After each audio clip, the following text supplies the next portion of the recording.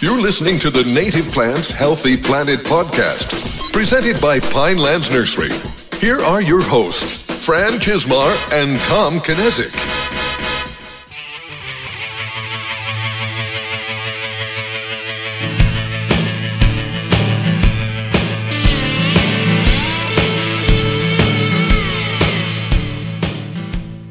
Happy New Year, everyone. Welcome back to a special year-end episode of The Buzz, brought to you by the Native Plants Healthy Planet podcast, presented by Pinelands Nursery. I am Fran Chismar. And I'm Tom Knezick, and we are buzzing into episode 87. And Fran, I want to start this one out with a fun fact. Oh, I'm ready. So I was just listening to a couple things, and I found a really interesting fact how flowers, or plants, I guess I should say, and the letters, like the alphabet, have a lot in common. All right. We'll start off with the letter A. Okay. And so the letter A and flowers, in particular, are very they share a lot in common because B comes after both of them.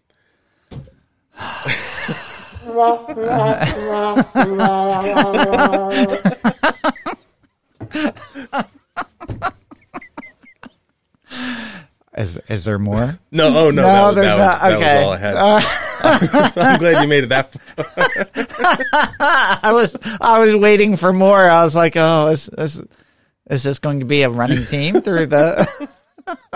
Yeah, I hadn't started off with a bad pun in a while, so I wanted to bring it back to old times. All right. You know what?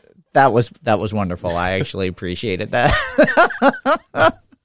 We're getting close to, I know we've mentioned it in the last couple episodes, but we're actually getting pretty close to episode 100. We are, yeah. And our 2-year anniversary, which is coming the end of February. So we're pretty clse to both. I think we're going to hit episode 100 in like April. Yep. So hopefully we can come up with something fun. Yeah. I meant to tell you this before we recorded, but there may be a snag in our auction idea. Okay. Because technically it's gambling. And you need all this certain licensing. I know even for like nonprofit organizations, you have to get like a raffle license to do all this stuff. Really? And those can be hard to come by. All right. So, well, that may be a little bit too much work for us. That's true. All right. Well, it was a nice thought. Yeah. We can come up with something else that's fun. Oh, yeah. A little extravaganza for it. But that's still a little bit away. We're just on episode 87 right now, so we should probably kick in with that. All right. So where do you want to start? You want to start with That's Hot? We always start with the plants we're vibing with this week. So let's roll into That's Hot. That's hot. All right. You want to go first or second? I can go first. All and right, cool. My plant this week is Eastern White Pine. Oh, very which is nice Pinus pick. strobus. And I got some info on that plant from Jersey Friendly Yards because it is native to this area and a lot of the East Coast. Really, I guess there's a huge presence in Maine is one of the things I was reading online. But so Eastern White Pine is a large, long-needled evergreen conifer, taller than it is wide. Bundles of 5 needles are soft to the touch and appear bluish-green. Eastern White Pine will start producing cones in 5 to 10 years. The cones are long and covered with dry white sap resembling snow.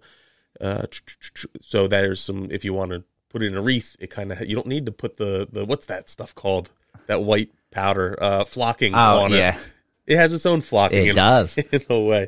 So yeah, it's good for holiday decorations, good for wreaths. So keep that in mind for next year. It's a long-lived and fast-growing tree. Yeah. And provides a lot of shelter and roosting space for birds. And it's just a good-looking evergreen. I remember back during Hurricane Sandy, one of the issues that a lot of people started to discover with white pine is it can break and cause a lot of damage in high winds. It'll actually, like, the whole trunk will just break in half in spots. And that's pretty indicative of most fast-growing trees. Yep. Most fast-growing trees are weak-wooded. Yeah. But, a lot of people might complain that it's messy, it drops a lot of needles, but those pine needles actually make a pretty good mulch Yes, they do. in your garden bed, so you can repurpose them very ecologically. And I always love that tree because another interesting part of it is it puts out rings of branches with each growing year. Yeah. And so it makes it really good for climbing because you can almost have like a ring of steps around for each, and you can kind of just pull yourself up to the top. And we had 3, actually, I think we had more than that, at least 3 that I remember planted, that my dad planted in our backyard, that were getting pretty big by the time I was of climbing age.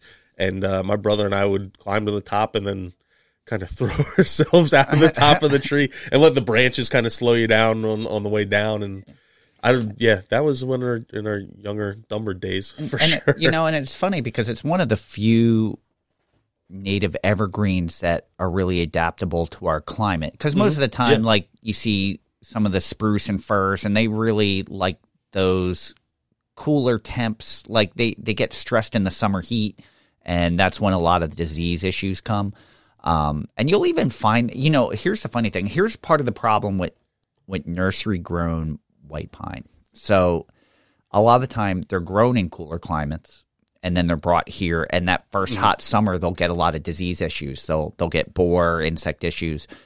But if you're in the market for white pine, see if you can find an unsheared white pine or a very lightly sheared white pine. Because what happens is in the nursery trade, they'll shear white pine to give them that Christmas tree look, which is unnatural for them. And then they grow out of it very awkwardly. Because, I agree.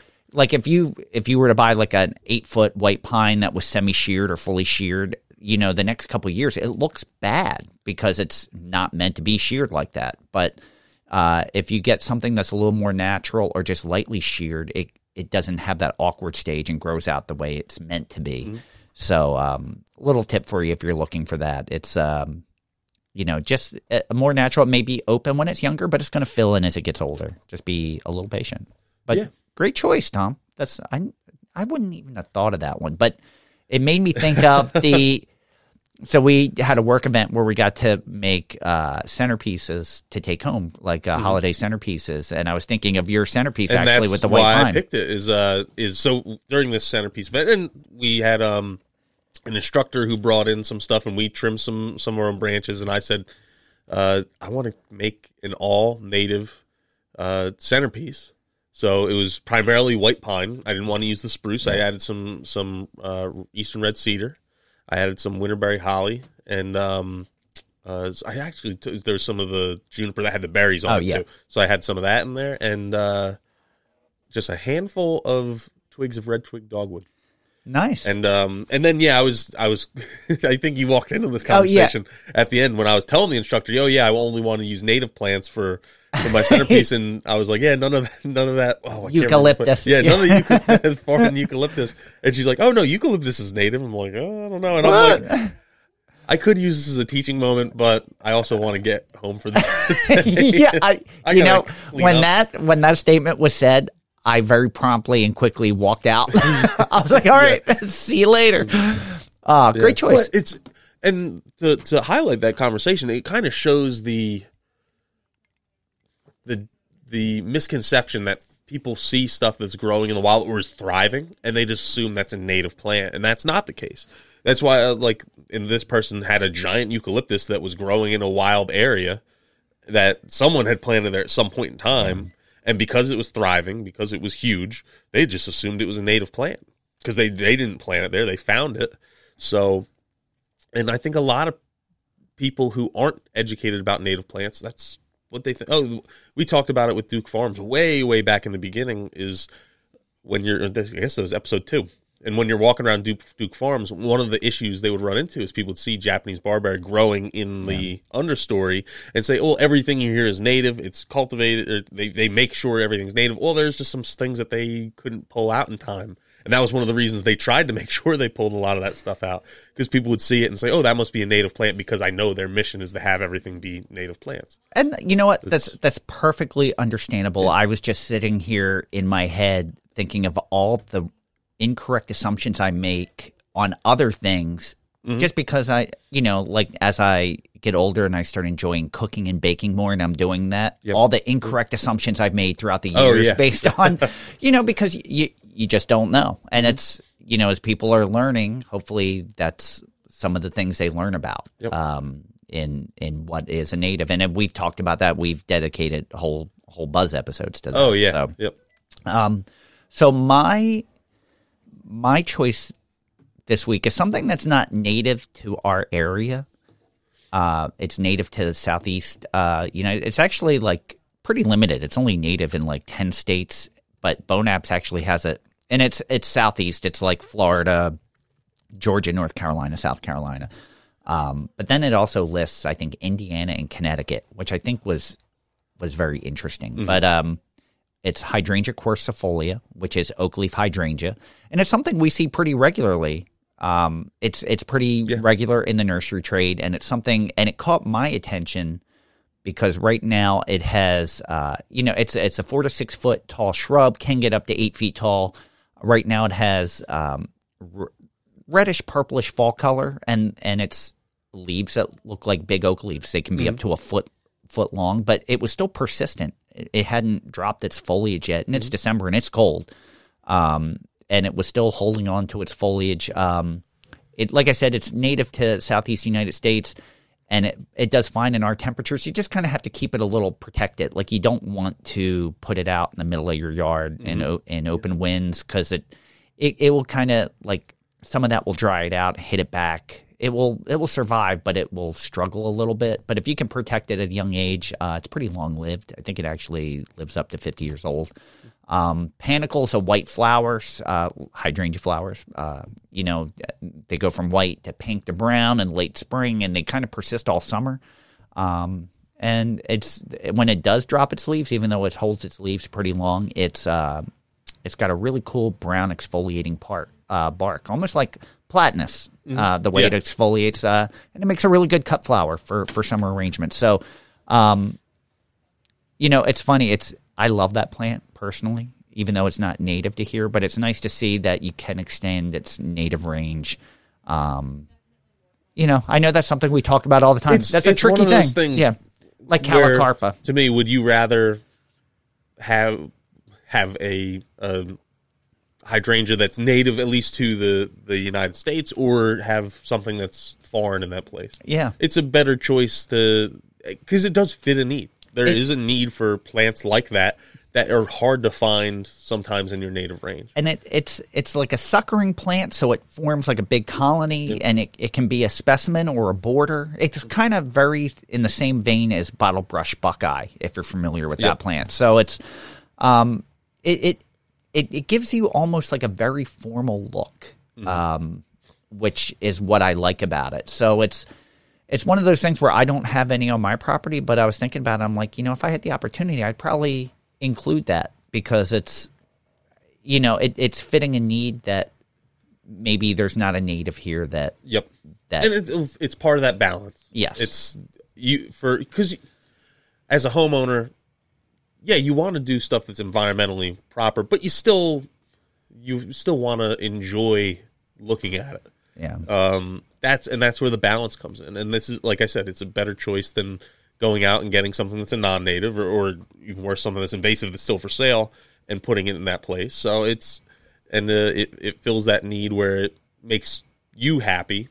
So there's tons of room to play with like that. And listen, and we're going to go into some of these plants more. This is what I'm excited with the new podcast with the Native Plant Every Day.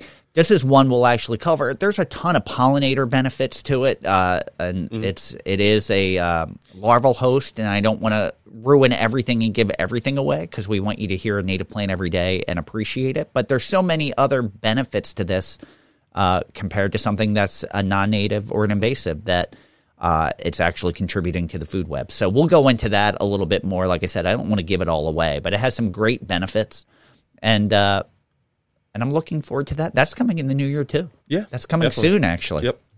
So this is typically where we do this or that, but because of the holidays and our trade show schedule, we're actually recording this one before you even hear. Before you hear episode 85, we've already recorded this one. So we're going to kind of suspend the this or that till the next buzz, episode 89, where we'll go through the votes. So you're getting typically there's like a mad rush at the end before we tally the votes. So you have a couple extra weeks on that one to turn it into a tie, which is I want to see it tied 45 to 45. That would be nice. That would be awesome. So I guess we'll go into listener shout-outs, right? Okay. Listener shout out. You know, right as I said that, my Word document froze, and I was trying to scroll, but it finally, fortunately, the intro music. Do I have to give your listener shout out? No. Fortunately, while the theme music or the jingle was playing, it came up. So that's good. I'll go first for that one. Yeah. So Becky Donaldson, in our Facebook group, while out and about, she was doing some consulting at a tech school in Ohio and came across an old Pinelands Nursery poster, and shared it with the Facebook group. And that one particularly was for a pollinator garden.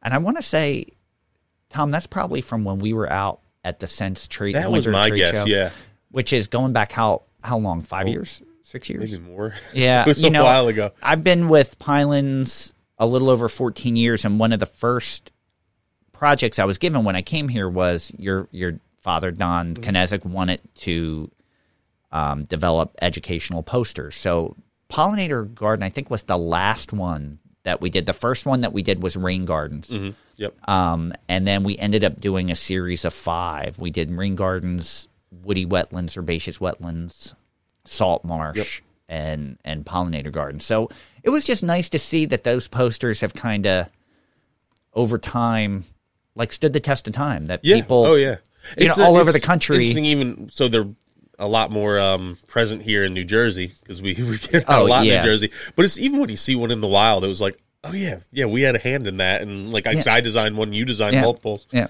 So it was like, oh, okay, yeah, this makes sense.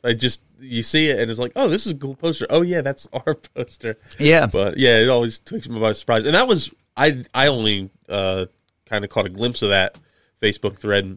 And did she know it was our poster when she posted? She did, okay. And that's why she got excited, because it said Pinelands Nursery on there. So, it was kind of fun. The first one we did, the Rain Garden, I remember the hardest part was trying to find a graphic, and that one didn't have plant photos on it to start. Yeah. And trying to find a graphic, and I tracked down this incredible graphic that was done by someone that worked for the NRCS in Iowa.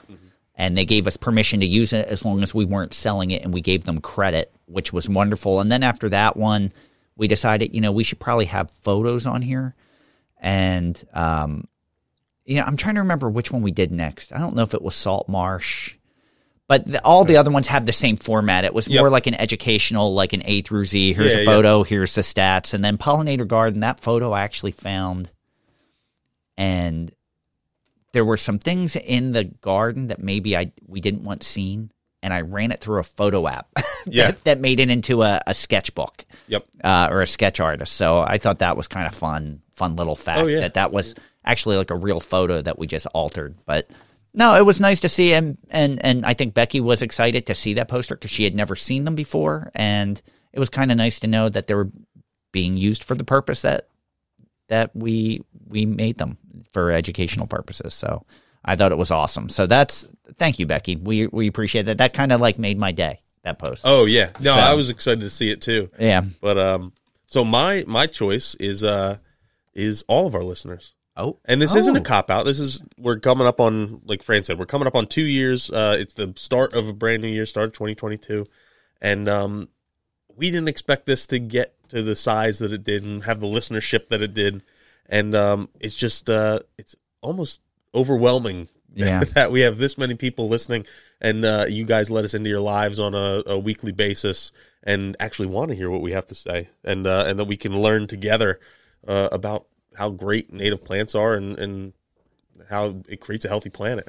Now, if I had to choose just one, I'm gonna pick Bill Young, my uncle Bill Young. Who was also a guest on this show at one point, just because every time I see him, and he's a customer of ours too, he stops in and says, how much... A little background on Bill Young. He's been one of the stalwarts in the ecological restoration industry for, I don't even know, 30 years at least, maybe probably closer to 40. And he's developed a lot of these techniques. He's developed a lot of these practices. He's become one of the people where, when someone is getting interested in ecological restoration, they point to him and say, hey, here's someone you would need to talk to. He's teaching at UPenn about ecological restoration. He's like one of the people that when I need guidance on how this stuff works, he's someone I look to as a resource. And when he comes in and says, "Oh yeah, I learned so much from your living room or your green roofs episode. Or I learned so much from this topic and this topic and this topic," and that he can learn something from us is really, really humbling in that regard too. So if I had to pick one for this week, it's him. But really, as we're entering a new year, it's all you guys. Well, he didn't learn anything from me. It's from our guests. Yeah. But no, and we say it all the time. It's really humbling. I really never thought 2 years down the road that we'd be sitting here with the listenership that we have and having this conversation. I didn't think it would still be happening. But if it did continue to happen, I didn't think it would go in the direction that it went. Yeah, and or that I'd have Facebook friends that are listeners that I communicate outside of native plants. And we get to talk to folks, not just in our normal sphere, but all over the country, that we were able to talk to the folks from Lady Bird Johnson Wildflower Center in Texas and feel from that North Carolina. And feel that we're friends now. Oh, yeah. After having that conversation. And it's amazing, like, when we have conversations with people like from Lady Bird Johnson Wildflower Center, they didn't know who we were. We didn't know who they were, but we came away from it with such an appreciation for each other and feel like Owen Wormser, another one. Definitely, like you feel like you made some lasting connections and some friendships, and the whole thing's just really humbling. It's, definitely. Now that you mention it, like now I'm like, wow, yeah, that's true. Thank you, everyone. Yeah, this is the episode to get sappy since it's everything happened like around the holidays and New Year. Yeah, this is when you get sappy, but. So we just moving it along. No complaints. I got nothing. You believe that? No, it's been a while since you had a complaint for the record. Yes. Off the record, you have tons. Off the record, I always have a complaint. No questions. The phone line, and to be fair, we're recording a lot of these episodes all at once, so there hasn't been the opportunity for someone to call in. Although it would be nice if someone called in. And then my book that I've been talking about, it just got delivered to my phone yesterday. Oh, awesome. Which means that I haven't gotten a chance to read it yet. By the time you listen to this, I will have a chance to read it. So your next buzz, I guarantee that there's going to be a book report on there. I have to laugh because since we did the jingle, we haven't used it. We used it that one time, and that was it. So, but we do have a topic. We did the same thing last year for the year end, and we went through our top 10 episodes of all time at that time. Yep. And like I thought about doing the top 10 episodes of the year, and at some point we may switch to that. But what I felt was interesting was that our top 10 episodes of all time have completely changed. Yep. There's nothing from last year on the list. From this year. And that's partly because the listenership has increased over the last year, and I don't know that many people have gone back to, like, I went back to look at some of our first year episodes, and there are some that are close to being in the top 10, but not quite. And, I just don't know that many people, although they listen every week, have gone back to listen to 80 episodes. Like, I know podcasts I listen to, I haven't gone back to. Yeah. I'm just busy catching up on all the recent ones. So, but I thought it was interesting that we do the top 10 of all time as of now, and maybe next year it doesn't change, and we have to, even in the time that we've done this, it's changed since we put it down. Really? Yeah. So have you edited it? I didn't. I'm keeping it as is. Like we're doing that stamp in time. Yep. But I know one item was knocked off. Look, there's 2 items near the bottom or 3 that just keep cycling through every day. It varies a little bit because they're all so close. Right. But so we're gonna go from 10 to 1. And you wanna announce the first one? You want me to? Yeah. So number 10 for most listens ever is episode 74. So actually a fairly recent episode. Yeah. And that was our rooted discussion on women in ecology with Debbie Dicklava from Monarch Flyway, Amy Green, formerly of Amy Green Environmental, Carolyn Klauba from Sauerland Conservancy, and Dr. Randy Eckel from Toadshade. I I can't remember. It's Toe Chain Nursery. Yeah. This made me happy that it made the top 10 because it is a recent episode, and I felt it was a very important episode. So it was nice that it's in the top 10 and it's continuing to grow, which is wonderful. I'm hoping at this point next year it's even. That was an enlightening conversation for us too. And one thing I still blows my mind is when we asked the question, what were some of the biggest challenges in getting in this industry? And the answer was not anything that I even considered or expected, and that was finding gloves and clothes. Yeah. Which is an issue. I just listened to another podcast, and it was talking about a woman who was a welder, and she was like, "Oh yeah, you can't get work clothes like in size small. It's just they don't exist. Yeah, like you can't get." It was the same issues, just in a completely different field, a male-dominated field where a woman was breaking in, and that was like a main challenge was getting equipment, like day-to-day equipment. So yeah, that was just a revealing conversation in my. Oh, totally. I learned a lot that episode, and you couldn't have a better representation for guests on that episode. And yeah, I'm looking forward to. I would like to talk to everyone from that episode more. And that's part of our planning is trying to figure out how we can do topics in which we can do that. But going on to episode 9. And I was really happy to see this one too. Episode 62, which again is more recent, which is Meet Bowman's Hill Wildflower Preserve. So, and it had Santino Loricella and Gene Barrell. I think it's Barrell. And it's kind of nice because they're customers of ours. So these are people that we communicate with somewhat regularly. But it was nice to learn so much more about, their educational presence is so good, and we've been attending conferences that they put on, and their footprint is so much larger than the preserve itself. But I was happy just to introduce more people to that. Not saying that people don't know about it; tons of people know about it. But on a national level, we were really happy to bring that to a much larger stage because it was so well preserved, and it's such a fantastic organization. I can't say enough about it. Yeah, and it's a place that I want to go to more, especially after having that conversation and knowing it's so close. It made me realize, oh man, this has been right in our backyard, and I haven't been going. I need to experience this place in all seasons and multiple times a season. So I'm looking forward to do that, especially now that we have some close friends there too. Yeah, same with me. The 8th most listened to episode was our Rooted Discussions, which was our Pollinator Week Masterclass, where we had Marcus Gray from Sustainable Monarch, Kelly Gill from the Xerxes Society, and Sam Droege from USGS Bee Inventory Management Lab.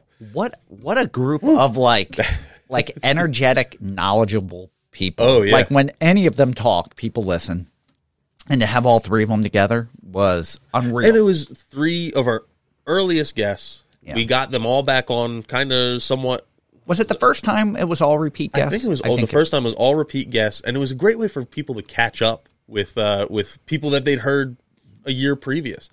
And for me, the one thing that we took away is Sam and Kelly and Marcus were all talking about how moths were so underappreciated, and I wish we talked more into that. And we'll have to do just an episode on moths at some point because they are totally underappreciated because you don't see them as often because a lot of it's happening at night. Yeah, but that was my big takeaway from that episode. That was a fun episode. Oh, completely. And one thing I want to say before we announce the next one is that it was kind of very pleasing to notice when we tabulated the top 10 that all 3 formats of the podcast were represented. Yeah.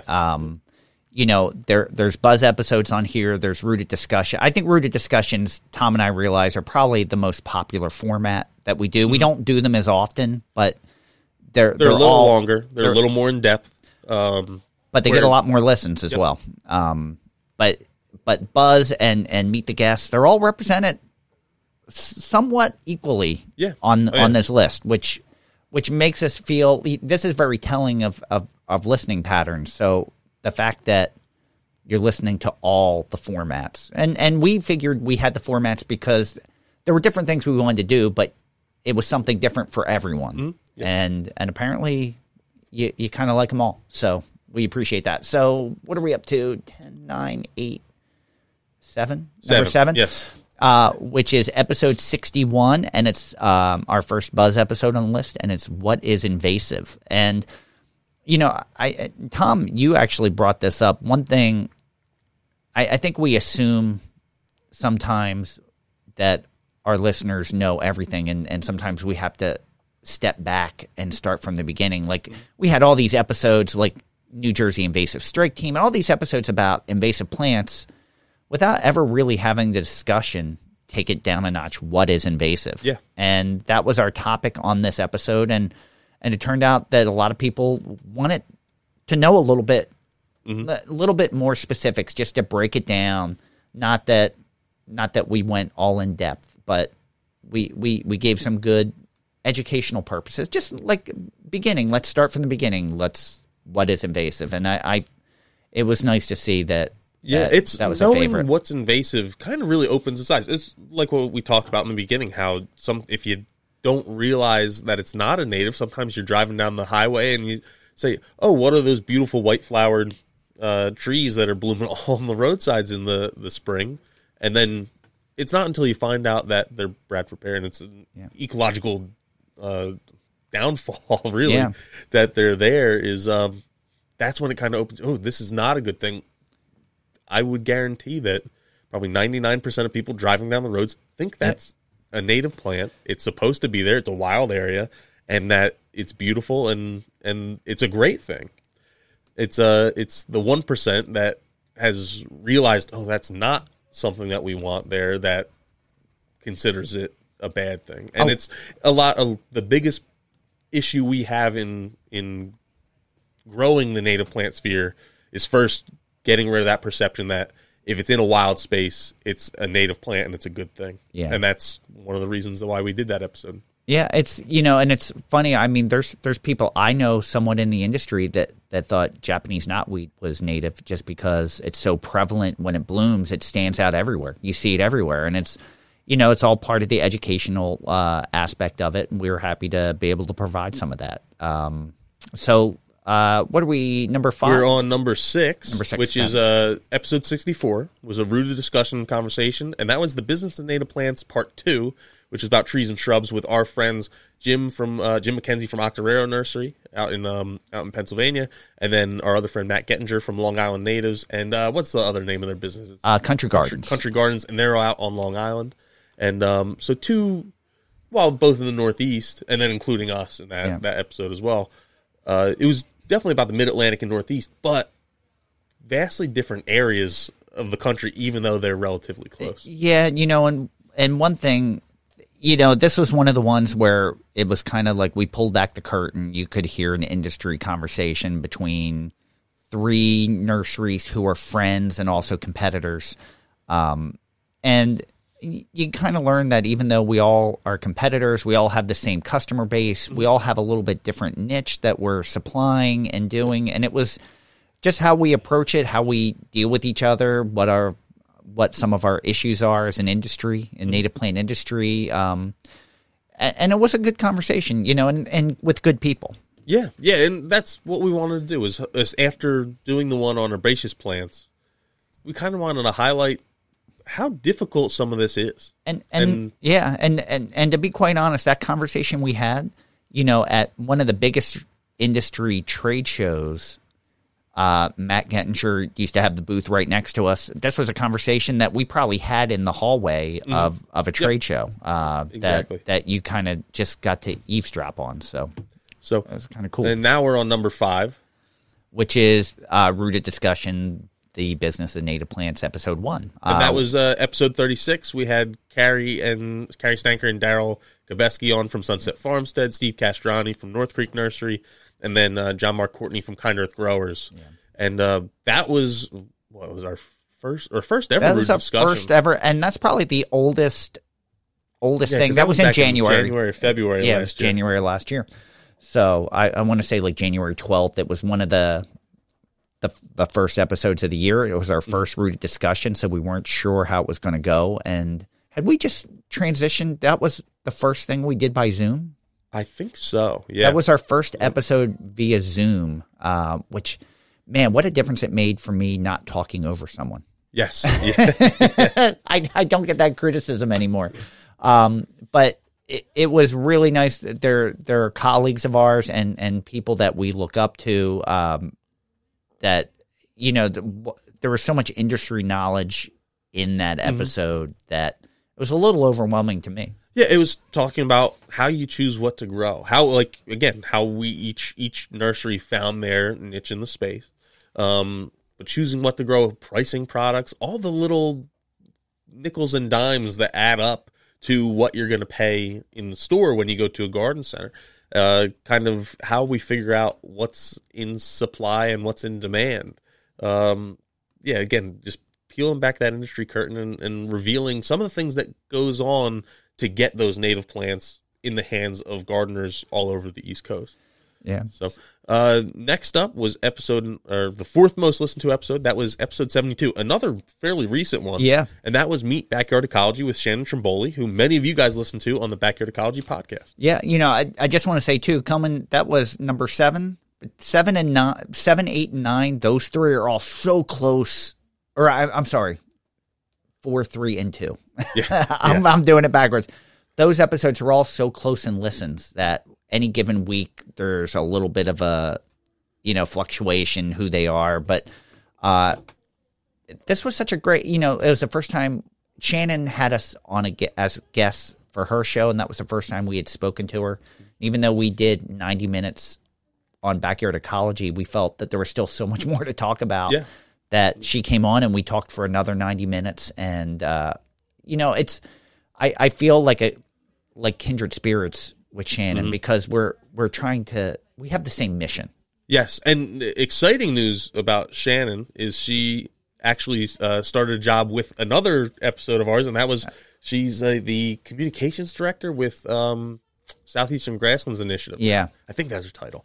But so we were really super happy that she got that position and is working with other friends of ours that were on another podcast, which I don't recall the number of that episode now. It was pretty early on, though. But, yeah, that was another really fun episode, and that was one we talked about a year ago in our roundups and one of our favorite episodes. That was one of our favorites. That was in the top 10 last year. I think it's like episode 26 or 24. It was pretty early on. But, no, it was great conversation. It was great to talk shop with another podcaster because we hadn't really been able to do that other than with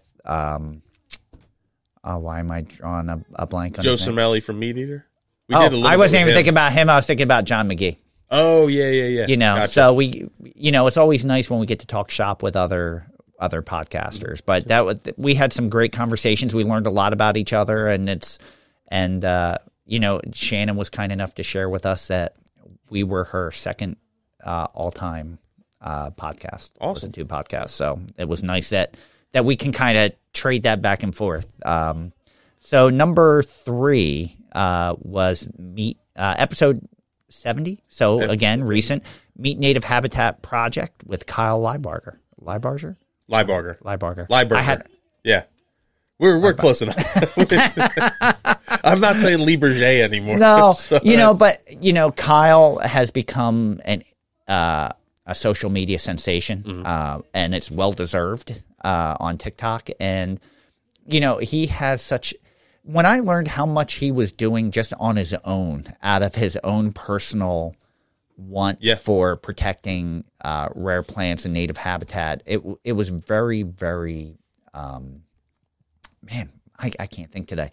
It was inspirational. It's like, wow, look at what he's doing just on his own time. Like, he's stopping and knocking on people's doors and asking, hey, can I just take care of this for you? And it was such a great message, and we learned so much. And he's down in, I'm trying to remember, Alabama. So just learning conservation efforts in different parts of the country for us was big, and to get a different perspective. And obviously everyone agreed because it ranks really high on our list. Oh, yeah. So Number 2 on our list was episode number 69, and that was a Buzz episode about planning for fall planting. Would you have guessed that the number 2 listened episode would have been a Buzz episode? I wouldn't have. I wouldn't have guessed that either. That's just you and me, and we're not the meat. We're the potatoes. Yeah. We're probably the cream spinach on the plate when it really comes down to it.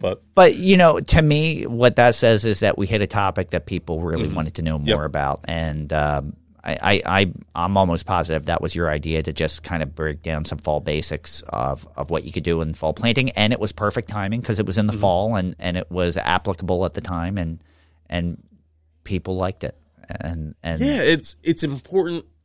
Again, it's not that we're experts by any means, but especially from a gardening standpoint, we're definitely not experts. But we know a lot of these tips and tricks if you want to garden more ecologically.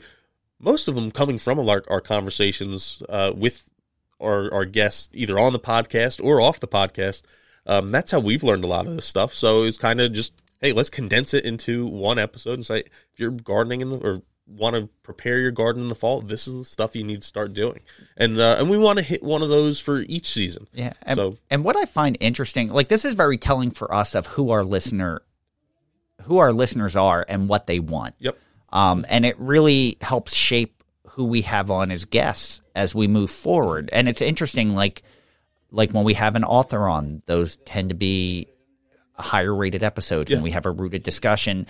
You know, and I think we're finding that even though we've talked about, you know, one episode that's just off the list that keeps fluctuating on and on is Growing the Circle, Buzz Growing the Circle, which is a more recent one. And it's a topic that Tom and I do talks on. We talk about just tolerance, but it's funny. I think we're learning that our average listener, you know, even though they may be interested in learning about cultivars and varieties, they want to do straight species. Like you're leaning more towards a more evolved ecological thinking process. Yeah. Which we're hoping, you know, that journey has come along with listening to us, and we appreciate that. But we still need to kind of do all aspects of that to get people that are still starting out and help them along the way, and still challenge our listeners that have evolved a little bit more, which is challenging. Oh yeah. But we're up for that task. All right, you want to drum roll for number number 1? All right. I didn't know we had that capability. So yeah, number 1 most listened to podcast we've recorded ever was episode number 46, and I believe this was back in June. I think so. Maybe it was May, and it was a Rooted Discussions with Rick McCoy of Horticultural Design, or Richard McCoy Horticultural Services. Yeah, I believe so. And then John McGee, which is McGee Design, Becky LeBoy from Ocean County Soil Conservation District, and Jersey Friendly Yards. And we had a Rooted discussion on gardening with native plants. So, which is really interesting because we talk about all this, but we never really talk about practical usage. Mm-hmm. Well, I shouldn't say we never talk about it, but it's never been like a prime discussion before this episode. Yeah. And I just want to say we're out throughout the list. You have gaps. Like I said, episodes 4, 3, and 2 are all relatively close in listens. This one is way out in front. Yep. Nothing's even close. And it just keeps, it doesn't matter how one episode will get 100 listens. This one will get 150 and just keep staying at way out in front. So I don't know how that is or why it is, but I'll take it. But it's one we want to touch on again and get different experts on gardening with native plants from across the country to weigh in on this. Because like we've mentioned before, everyone kind of has their own perspective on how to do this and what their own tolerances are on native versus non-native, and then straight species versus cultivars. And they have not just their own opinions, but their own facts to back up why they make those decisions. Yeah. So I think it's something we want to do, again, probably annually at the very least, where we have a discussion and just have different personalities come on. And it's one where we'll probably reach out to Owen Wormser. And maybe, I know we reached out to Margaret Roach at one point. Maybe we can get her on and she can kind of weigh in on, this is how I like to use native plants with a weighted garden. Those kind of things. You want to share with the listeners what we're thinking for some upcoming Rooted discussions? And some of these have been in talks for months because we just haven't been able to get everyone together to get it done. Yes. But like some of the things we talked about were cooking with natives as a rooted discussion. The business of native plants, but focused on seed. What were some of the social media, native plants and social media. Native plants and social media. We talked about like water quality. There's one coming up that we're going to do.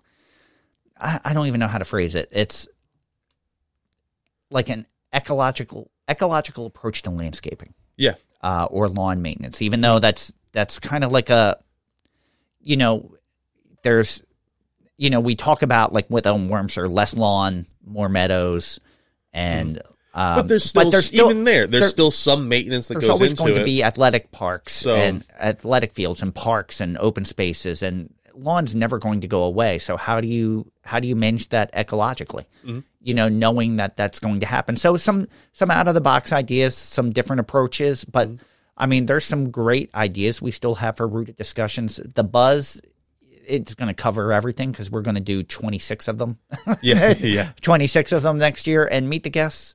We still have some cool guests lined up. We really do, and there's some that we've been talking to for at least a year. We're just it's hey, I don't have time right now. Let's circle back, and then next thing you know, we have the next 4 guests lined up, and by the time we circle back, we're all still busy again. So we have some great guests coming up for that too. So we're really excited about the year ahead, seeing if we could take it to a whole nother level for everyone, and keep you interested and keep you growing, and seeing what we can all learn together. Yeah. But looking back, Fran, what were some of your favorite episodes of the year?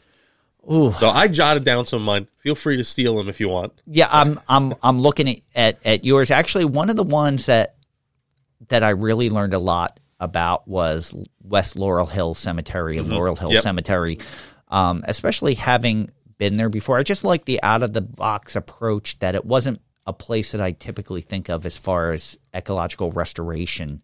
Yeah. But yet, and I'm not saying that's the only one. Like we were just talking about Greenwood Cemetery up in Brooklyn.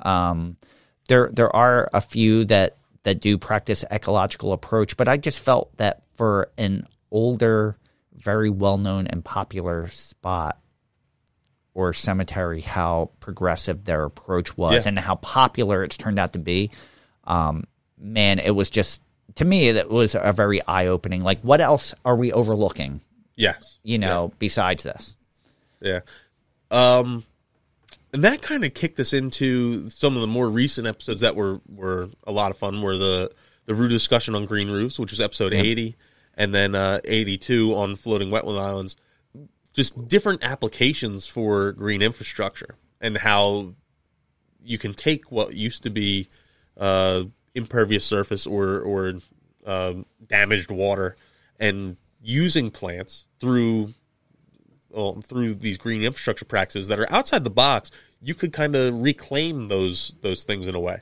Yeah. So those were really fun discussions where, and then going back to Bill Young, he mentioned to me, he's like, if you asked me before that episode, I thought I was an expert on green roofs.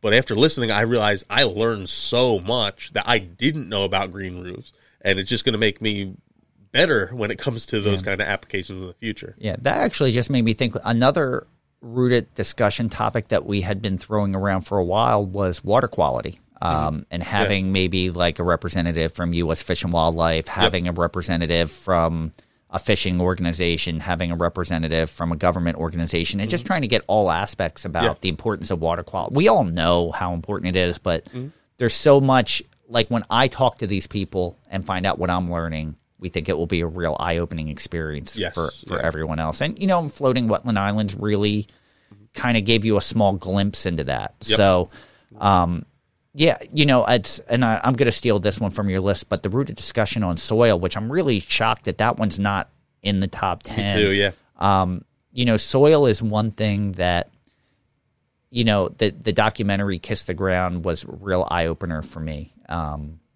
In a lot of aspects. And the fact that we were able to get Ray Archuleta on that, and so many other great, Jennifer from Great Greens and Nutrition for Longevity, which is a service that Agatha and I use. It was just a real eye opener for me, and it's one of those things where you realize, I need to make a change in my everyday, I can't just talk about this. I have to walk the walk. And that was one of the changes we made, and that was a real big eye opener for me. Yeah, going back, and it's hard to even believe this took place in 2021. But one of our early episodes from this year was episode 40, which was the Forger's Harvest episode with Samuel Thayer. I saw that and I was like, was that really this year? But I remember, because we had to kick back and go old school, no Zoom on that. We actually did it over the phone. Yeah, and that was just a super fun episode that so much of it was about foraging and native plants you can use for food and permaculture. But it also got very philosophical. And that was where I think our podcast even took a turn. We're not afraid to dive into that philosophy that goes behind environmental ethic and those kind of things, and why we believe the things we believe and do the things we do. Yeah. So that was just a fun episode. Another one that I thought was really fun, and while it wasn't as native plant focused, was episode 54 with Joe Cermele from Meat Eater. In part just because I'm a fan of his. Yeah. And so it's nice when you get to meet someone that you follow in a way. And for me, behind the scenes on that one, the fact that when we were done, he was like, I didn't know who you guys are, but you really have your stuff together. Like this was one of the first podcasts I had fun on. Yeah. Which made us feel real good, and we got to talk a little bit of shop with him. But yeah, for me, it really was we talked about we want to have a water quality podcast. We've talked fishing and it's an adjacent, it's something it's an activity that's reliant on nature and healthy habitats and native plants. And the reasoning behind that episode was kind of open that door and say, well, this is a person who's a thought leader in that space, a thought leader in a space, and probably doesn't know how important native plants are to his activity.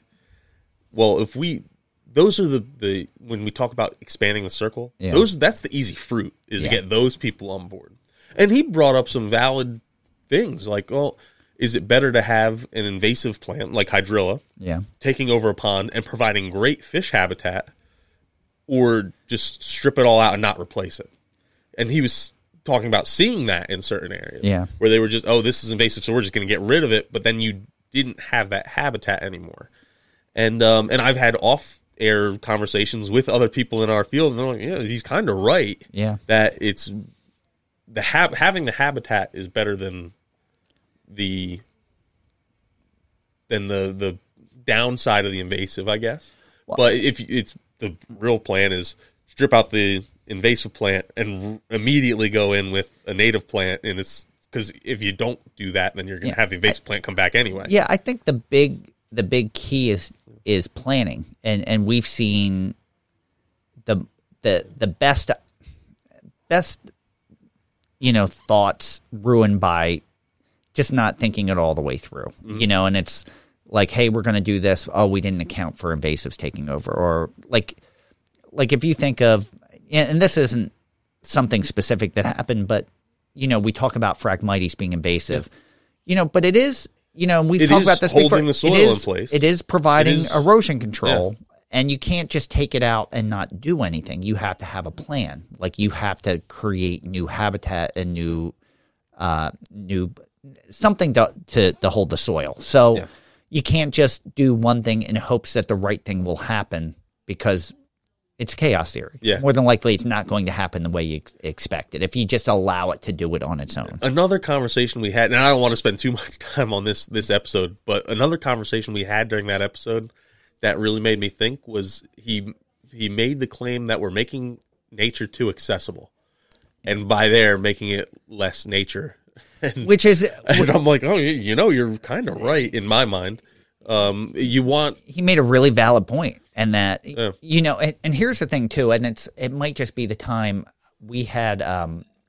Agatha and I just recently visited Batstow Village, and I know I've talked about this before, and it's down in just outside of Hamilton, New Jersey, and it's an old village that was owned by John Wharton of Wharton Business School, and he was the second owner. I think it was the Richards family, and it's a big thing. And let's just say they were having a holiday event. Let's just say there were 100 people there. And one of the employees was like, if you came here during COVID, there were thousands of people here. You couldn't find a parking spot, and they were just playing football and Frisbee and using it as an open space, which it wasn't meant to be used in the way that they were using it. Yeah. And, which has an impact. It's definitely like you want it to be seen and used and heard, but it was being overused in a weird way for, it was kind of like a blessing or a curse. Like, I don't know. And I love the ideas of, environmental ethic and the different factors that break people up. You have like your preservationists and conservationists and all these different levels of it.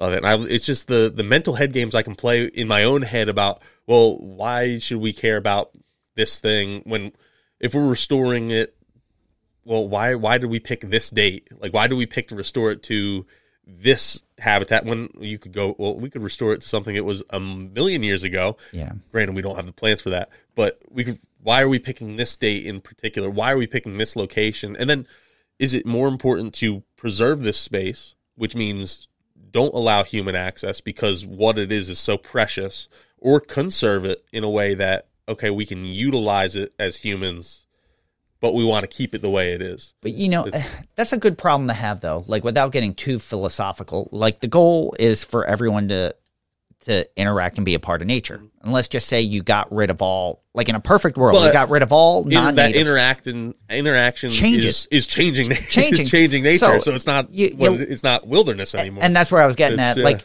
all right, you create this, say you get rid of all invasives, all non-natives, and you create nature. Yep. Well, now we're interacting with nature and changing nature, but you're also evolving together to something new. Mm-hmm. Like, you can't keep it, to me, like, that's where they keep dredging the Chesapeake Bay, or they keep fixing the barrier islands. That's not their purpose. Their purpose is to change. Yeah. And like a bay's purpose is to fill in. So, but you're not allowing that. You keep going back saying, well, we're restoring it. Well, you're just going back to a period of time, and it's meant to evolve, and you're not allowing evolution. Mm-hmm. So, sorry. We're getting like a little off now, but one last thing that remind me of that whole dialogue I have with myself about the preservation versus conservation and restoration and all this was my wife and I took a trip to Iceland before we were married, and that was like the last leg of our trip, and we went and just drove all over the place. And came upon this glacier, and as you're walking along the trail to this glacier, and it was probably like 1.5 mile, 2 mile trail, heavily trafficked. It was a road. It was a gravel road. It wasn't a trail, but heavily trafficked, people going both ways. We're like probably 3/4 of the way there, and you see a sign that says, no people beyond this point unless you're on like a guided glacier hiking tour. Okay. But you look ahead of us, and there's hundreds of people that are further ahead up close to this glacier. So we kept going like everyone else apparently did. And then you get like probably 90% of the way there. There's another sign saying no people allowed past it, but you still had all these people ahead of us. And you get to the actual glacier and it says you're not allowed on the glacier unless you have all the necessary equipment and you're with a guided tour. And there's still people climbing up the glacier. And it's like, you know what? I bet you every one of those signs turns some people around. But even that last sign didn't turn everyone around. And that's kind of the same thing with that preservation mindset is you got to draw the line somewhere and not let people past it so that we can have that wilderness space. Well, listen, I'm guilty, and I'm going to give you an example. And you kind of know about this. So one of the things I love about visiting the nursery house up in Bleecker, New York, is going to Saratoga Spa State Park. Yep. So they have an active geyser at that park. So the first year we were there, people were kind of watching it from a distance, from a path. Mm-hmm. But Agatha and I realized, well, there's a path on the other side. We can get right up to the geyser. Yeah. So we were right up at the geyser. We were in the water and taking photos and things like that. Well, this year when we went, we kept telling our kids that we were going to be able to do that. And then there were signs this year, like, you're not allowed. You know, like where the other path we went, there was a sign there. and there was a sign on this side, and it was like, this is as close as you're allowed for, in the sake of preserving this geyser for future generations, we have to ask that these steps happen. And we're like, wow, were we part of the cause of that? Like, were we, because we were the only ones that did that day, even though nothing there said you couldn't do it. Yeah. Yep. We still did it. And I'm wondering, plus someone could have gotten hurt. Yep. I'm sure there's other reasons as well, but I looked at that going, well, maybe we were, like every time there's like a rule or a sign, there's a reason why it was created. I'm like, were we the reason that or part of the reason that this happened? We should probably have an episode about this. That's a great idea. I said, I have this inner dialogue with it all the time, but I love talking about it too.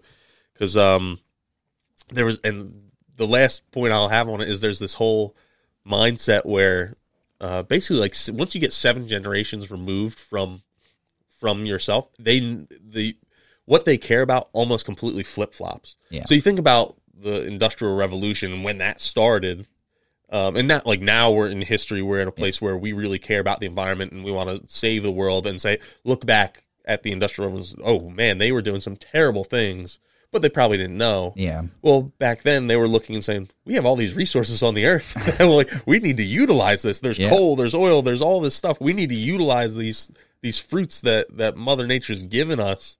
And it's been 7 generations roughly that we've completely flipped our mindset. Yeah. And you go back 7 generations before that, and it was kind of flipped the other way, and they cared about the environment a little bit more. And you go 7 generations before that, and it's just been it's been that 7 generations where, and now take that part, think about it this way, and say, okay, well, my great grandchildren, I think that would be 7, maybe that's not, whatever it is, they're not going to care like that. I'm saving this local park. Or I'm making sure there's no invasive. They're not going to care about that. Yeah. So is it really worth me doing? Because I'm doing it. Most of us who are doing this are saying we're doing it for our grandchildren and their children and their grandchildren and on and on and on. But if you actually really look at it, they're not going to care. They're going to think we were idiots for not utilizing these things. No, but from doing this podcast, my view is different. Instead of I'm doing this for my children's children, it's I'm doing this for the human race, because if we deplete all these natural resources, it's not sustainable to keep all these people alive. And then where the philosopher would say to you is, well, why do you care about all those people? You're going to be dead. And it's really, it really makes you think use about it till it's gone, and then just say, it's gone. Like it was there for me. It was there for you. You're not going to be the one who's going to be dealing with it. So why does it matter? It's it's really, really thought provoking. That's why we should have a whole episode. Not that we kind of made this an episode about the philosophy of native plants. Oh, yeah. That would be a great episode, or even a buzz. I don't know. We kind of just did. Person, but that meat eater episode was a lot of fun because it made me have a lot of those thoughts. And it's like, in my mind, as we're having those conversations, it was, how do we get Joe Cermele and those kind of people who enjoy the outdoors but don't think about native plants when they're enjoying them? Yeah. How do we get them to think about native plants and start gardening at home with native plants? Because that's the next step. If we're going to expand the circle, that's a group that's going to do it. The hunters, the birders, the people who are enjoying nature but don't care about native plants, that's who we need to get on next, and then we can work a circle out. We're not going to get the oil tycoon on board first. No, we're not. So, even though a lot of these places need to be ecologically friendly as a face for what they do. Yep. Like if you're going to destroy resources, like let's just say you're creating a pipeline. And I'm not pointing anyone out or using a specific example, but you're creating a pipeline and you're going to destroy some natural resources. You better be in the business of creating natural resources so that, so I understand, like, from a business standpoint, even though that may not be your mindset, it's a necessary evil for you to do it, which works in everyone else's favor. 2 last ones that I thought were really interesting, and I hope you guys do too. If you're listening now and you haven't listened to these are why we included these, as maybe these are ones you should go back and listen to, was episode 48 with Dr. Dan Duran on changing our view on forests. And his whole point is we have a view that old growth forest is the pinnacle. That's what we really want to achieve. And he's like, well, grasslands, the transition forests, those early growth forests, those are super important too. Yeah. And we kind of need the whole spectrum. We can't just be shooting for old growth. And even sometimes when you have that middle growth forest, it's better to trim it back a little bit because we have a lot of that. Yeah. And we need those, what's the word he used? I'm blanking on it. We need those transition areas where it's going from ecotones. Yes. We need those where it's going from grassland or meadow to forest, that edge habitat where you have that transition, where it has some early successional forest and some grassland, and so there's some things that only grow in those. Yeah. Those are the most diverse areas. Yeah, I was going to say if you only had old growth forest, it's definitely not as diverse as an early successional forest. Yeah, you kind of have to have that whole spectrum, which is, and to a lot of people that whole take is controversial. Oh yeah, but I appreciate thinking outside of the box and understanding, and there's some folks, and I see it in that Native Habitat Managers Facebook group that I'm a member of, where sweet gums are a great example, where in wetlands they can be, I don't want to say they're invasive, they can be very aggressive, and they're all over the place. And while they are beneficial wildlife, there's things that are more beneficial, and when you have an overabundance of sweet gums, it makes a lot of sense. Cut down some sweet gums, let some light through, get that shrub layer, get that forb layer, where now you have a much greater diversity of plant life. But you see in that Native Habitat or Managers group where people will suggest those kind of things, and they're like, no, you can't, that's a native plant, you can't cut it down. Well, you're cutting it down to improve diversity and then improve the overall habitat and increase diversity for butterflies and it's a controversial viewpoint. I probably side with you should cut the tree down, but there's plenty of people who say no, you shouldn't because we don't have enough of them across the landscape already. And that's one where you have to take into account where we're saying you have to have a plan. You can't just cut a tree down if you have invasives nearby that can take over that spot instead of performing the function you were hoping. It creates a whole different issue where it's invasives just got a little bit of sunlight where they can really take over. Exactly. So, it's one of those ones where it still has to be somewhat managed, and that's one thing we talk about all the time is stewardship. You can't just have a natural area be natural because there's so many impending threats on the outside that threaten that, and that comes into the whole philosophy standpoint. And the last one that was super, well, they were all really interesting conversations, but the last one I want to include was that episode 68 with Mount Cuba Trial Gardens and I'm forgetting Sam's last name, but that was a unique one because we tend to, again, we're on the side where when you can use straight species, you should use straight species. But he convinced me that there are some benefits to having these cultivars of native plants. There is a reason why they're important. And that was outside of the box for me because in our business, cultivars aren't used, varieties aren't used. You're doing straight species for the genetic diversity. And it's used ecologically, and it's being planted in places where it's all natural spaces, or you're creating wetlands or marshes, But I appreciate that someone actually doing the research about cultivars and varieties and what their purpose is, like because it's easy to say, oh, they're just bad, or oh, they're not bad, but why? Why are they that way? And here's someone or an organization dedicating all their resources to providing you with that scientific information. And granted, it's just here in the Northeast or the Mid-Atlantic, but there's places doing it throughout the country, and it's important to take that into consideration for your area. And if that's the gateway drug for someone to get on board with this message, man, I'll take that. Yeah, and it was Sam Hoadley. I was thinking Sam like Hootie. I couldn't remember his last name, blanked on it for a second. But yeah, that was just another thought-provoking episode that kind of dives into a controversial topic in this native plant sphere. Yeah. So, wow. Yeah. That really went in a direction I wasn't expecting. Yeah. Well, I didn't realize that we were going to talk so much about that meteor episode. But I'm glad you had the same thoughts, because after that one, I thought about that episode and how like different ways we could have gone about it for a long, long time. obviously I'm still thinking about Yeah. it. So yeah, we'll have to revisit that discussion at another point. We'll have to see if there's someone in the native plant philosopher realm that we can have this or ecological philosophy. I have a couple people I'm thinking of that we could have on for that discussion. Because why I'm so interested is you're digging into Leopold. You're talking with Thoreau. Oh, totally. All these. I'm blanking on Roosevelt. Yeah, Whitman would be included. I'm blanking on the guy who helped create the national park system. Oh, Teddy Roosevelt. Teddy Roosevelt, but there's the other guy. Oh, I know who you're talking about. Who was, in retrospect, did a lot of things that were wildly racist and did some things that try to keep diversity out of our national parks.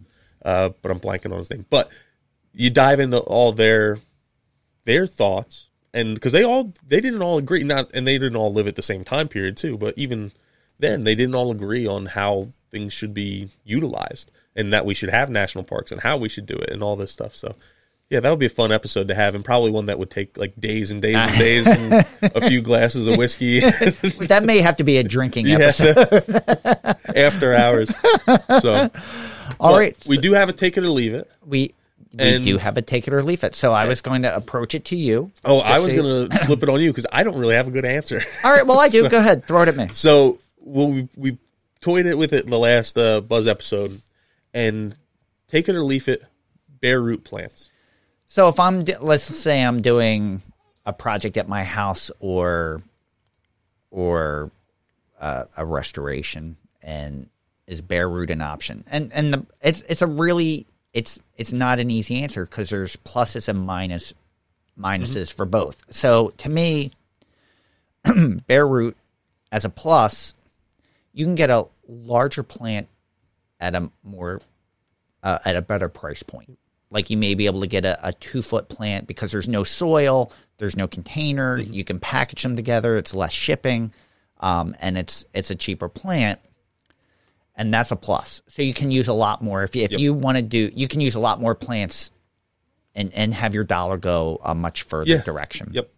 The flip side of that is that bare root can really only be harvested when the plant is dormant, and then has to be stored in cold storage if you're sending it in the spring, because it's being, some things can't be harvested in the fall, so you're only getting it in the spring.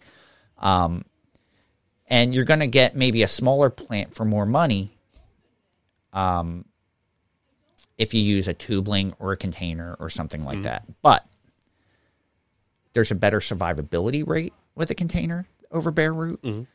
And even though you're starting with a smaller plant, it's a more established root system. So the first year with bare root, say you get a 2-foot tall shrub, that first year you're getting root establishment. Where the tubling, you're getting a much more balanced growth. You're getting root growth and you're getting top growth. So at the end of the year, you might still have the same size plant. You just spent more money for it, but you may have had better success. Yep. So it's to me, I can't say take it or leave it because I guess I'm saying take it because there's definitely advantages. There's definitely, hey, if you're on a limited budget and you want to do as much as you can and you're okay with watering a little bit more for establishment sakes and waiting for, and knowing you're going to lose some, but you're willing to take that chance because you're playing a game of percentages. Yep. I'd have to say take it. Preferably, my choice is to not use bare root. But I don't want to. I'm making the case for not just personally, just for everyone. I would say take it. Yeah, and why I wanted to pitch it to you is because I just don't know enough about bare root. I don't have enough experience with it. But like you said, there are some advantages to it. I guess the big disadvantage is a very limited window. Yeah, and it's a lot of upfront cost. And when you look at the arguments the bare root proponents will make, a lot of the downsides to using a containerized plant is one of the arguments I saw is it's grown in a soilless media versus into the soil, so it needs more inputs. But I feel like a lot of the I don't know. I feel like bare root growers are putting in inputs too. But here's the thing. If you're talking with native plants, yeah, all right, it's not a native soil medium. Mm-hmm. But the way people are being taught to plant has changed over the years. Like it used to be you only dig the hole as deep as the root mass and then twice or 3 times the width. Yep. And that actually it would be deep. It used to be deeper then, and then you fill with peat moss and soil amendments, all the way around to help those roots grow out. And then it was still just a problem later on once those roots hit. But I think now you're being taught not to really amend the soil if you're doing native planting, because if you're planting the right place in the right, if you're the right plant in the right place, it's the right soil. Yep. So even though it's a soilless media, the roots should be rather accustomed to the appropriate native soil. Yes. Yeah. So that should be less of an issue. That there is some different things. If you're planting bare root trees, you're going to have to stake. Yep. Because the plant's there's not enough root mass there to keep it upright. And with bare root, people can error and get the plant too deep, and you don't want to bury that the crown. Yeah. So with bare root, it can sink over time, or people can error on the wrong side and plant the plant too deep, which you're not getting much. If you're leaving a hard pan under a container, you shouldn't get that settlement. You can be much more accurate on the plant depth. Yep. And sometimes, like anything else, there's negatives. Containers, you can have things that are overly rooted or root bound that haven't been broken up, or you could have J roots or bare roots, things like that. So it's then the other argument I saw against using container plants is, and I think a lot of this is more of it's a bolder claim than I think is actually in the industry, is they said that a lot of the container plants are going to be root bound and you're going to have girdled roots and it's going to eventually choke out the tree, which I think is definitely possible and definitely happens. But if you have a reputable grower, it's not like every single one. Like they try and make it sound. So over time, any plant is susceptible to being in a container too long. But to me, it's not whether or not a plant is root bound in the container. It's how you handle that plant once it's root bound in a container. Yep. And as long as you're scoring those roots, listen, if it's a taproot, that's a different story. Yeah. But as long as if it's not something that's taprooted, you're scoring the roots, you're breaking it up. It's a lot more work, but you have a more established root system to deal with. You're just breaking it up to make sure it doesn't continue to grow in that circular. Yeah. Yep. You're making sure that the roots go outward. Like I've had customers that got plants that were overly rooted in a plug, but were excited because it had a much more established root system that could take hold much faster, even though they had to do more work to get it in the ground. Yeah. So I think the problem is a lot of the times people get root bound container material and don't know how to properly care for it and plant it that way, and then the plant chokes itself and dies. But I think with bare root, there's less of an error for that, more of an error of planting too deep. If anything, it's education. They're both viable means for buying plant material. It's just being educated on how to handle both and what you're more comfortable with. Personally, I would rather spend a little bit more money, have a container plant, which I feel has a much more viable. I don't want to lose plants, even though it's always a percentage game based on, in a restoration and you're planting 200,000 plants, it's a percentage. You're not watering 200,000 plants. Yeah. It's somewhere off the beaten trail and it's a numbers game. But personally, in a small scale, if I'm doing my property, I'm not buying bare root. So I don't know what my answer is. I don't know if it's take it or leave it. I'm going to leave it. All right. But one last thing I added in here, and we'll make this quick. Okay. Is since it's the start of a new year, we should have a New Year's resolution. All right. And mine is just to get outside more. And I think that's great. Yeah, we work with plants on a daily basis, but we need to enjoy nature as well. And that's mine. It's just get outside more and breathe some fresh air, see some plants. annoy my wife about the plants that we're seeing on our hikes and walks.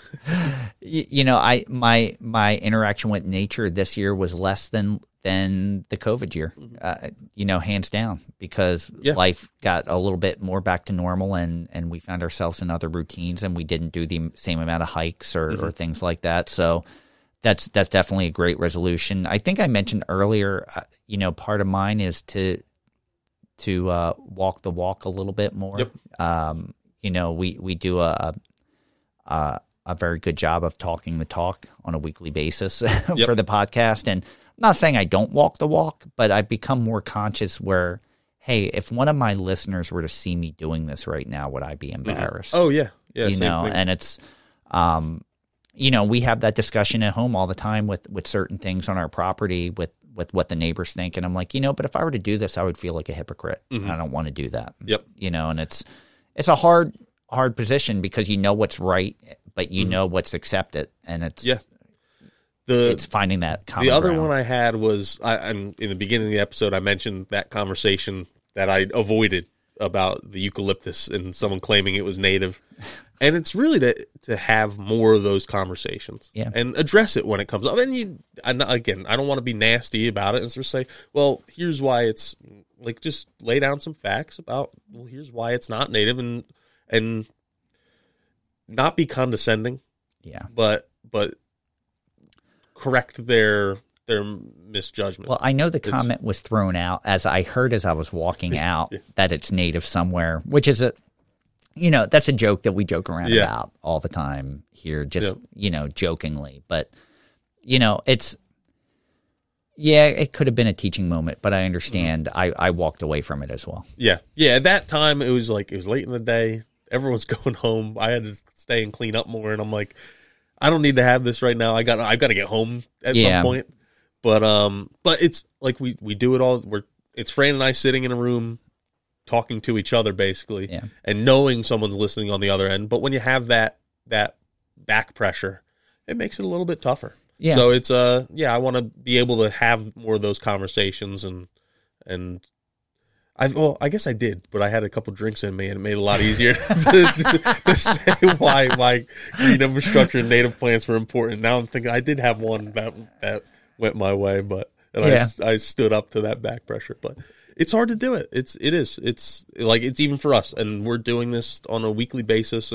But when you have that in-person altercations, it can be tough to have those conversations. It's because you have to find the right way to do it. In a respectful manner. Yeah. That's the hardest part. It's people have their preconceived notions, and they have their own beliefs, and the beliefs aren't always in that case a actual factual wrong belief. Yeah. So no, but that's two great resolutions. Yeah. So I'm sure. So we'll have to make sure next year when we do this that we follow up on how we did with our exactly on our resolution. So, well, that is it. Thank you for joining us today. We hope you enjoyed listening to The Buzz.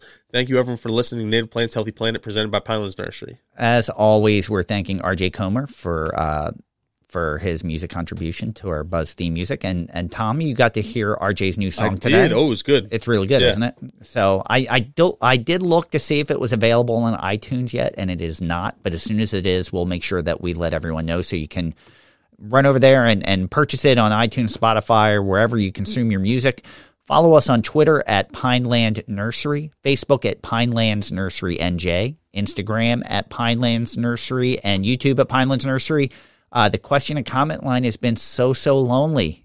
It's become our garden of loneliness. Even Saul hasn't checked in with us for a while, or Doom. There's a lot of people that haven't checked in. So check in with us, 215-346-6189. I will repeat that, 215-346-6189. Ask a question or leave a comment. We're going to play it on a future episode of The Buzz. We're going to answer it to the best of our abilities. And the Native Plants Healthy Planet Facebook group, just a lot of new faces and a lot of great comments. And I'm really enjoying it. I like the fact that you and I have been able to step back a little bit, and the community is kind of like chugging along. I get to, I'm not saying I'm not a part of it, but I'm observing it and enjoying the observations, which I really appreciate. Yeah. So You can listen to Native Plants Healthy Planet podcast directly at www.nativeplantshealthyplanet.com. And when you listen, whether it's an Apple Podcast or now Spotify, you can leave a review or a 5-star review.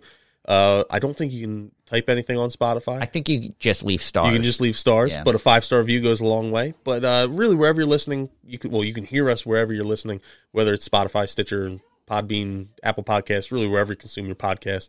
One last plug for our T-shirts. If you go to www.nativeplantshealthyplanet.com, there's a banner at the top that says something about shop here, T-shirts here, something like that. If you click on that, it'll take you to our Teespring store, and then all the profits we're generating from those shirts, we aren't getting them at all.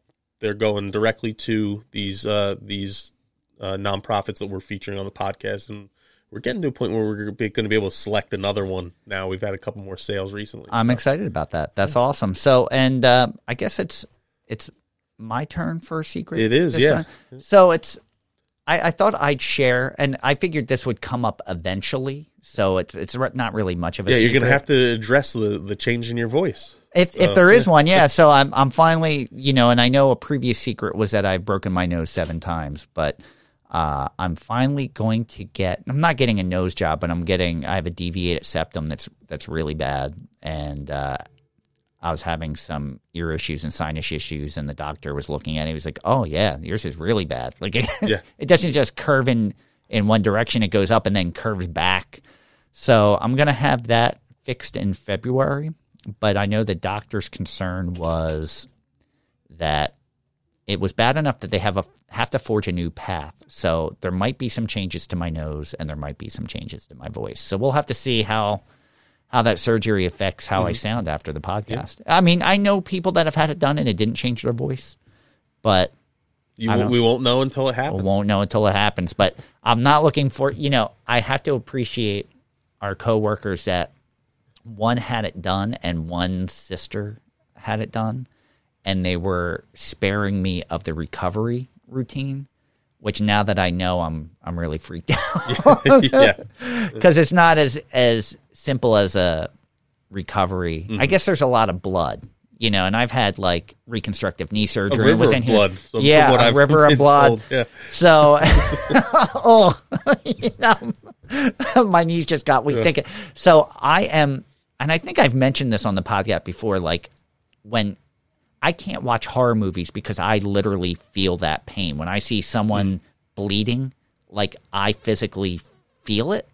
So every time I hear about what's going to happen to me, like my knees get weak, like I feel it. So it's like, this isn't going to, maybe I should reconsider this, but I'm in now. So this is coming mid-February. So I'm sure we're going to pre-record at least one episode through my recovery week. And then after that, we'll see what happens. Yep. We'll see if it's a difference in voice, but I guess we'll find out. So that wraps it up. Thank you, everyone. I'm Tom. And I am Fran. Thank you again, everyone. We will see you next week for Meet the Guest to be determined. I have an idea of who I think it's going to be, but we're recording this so far in advance. I guess we'll have to wait and see. But make sure you tune in, and we'll see you next time. Until then, keep it native.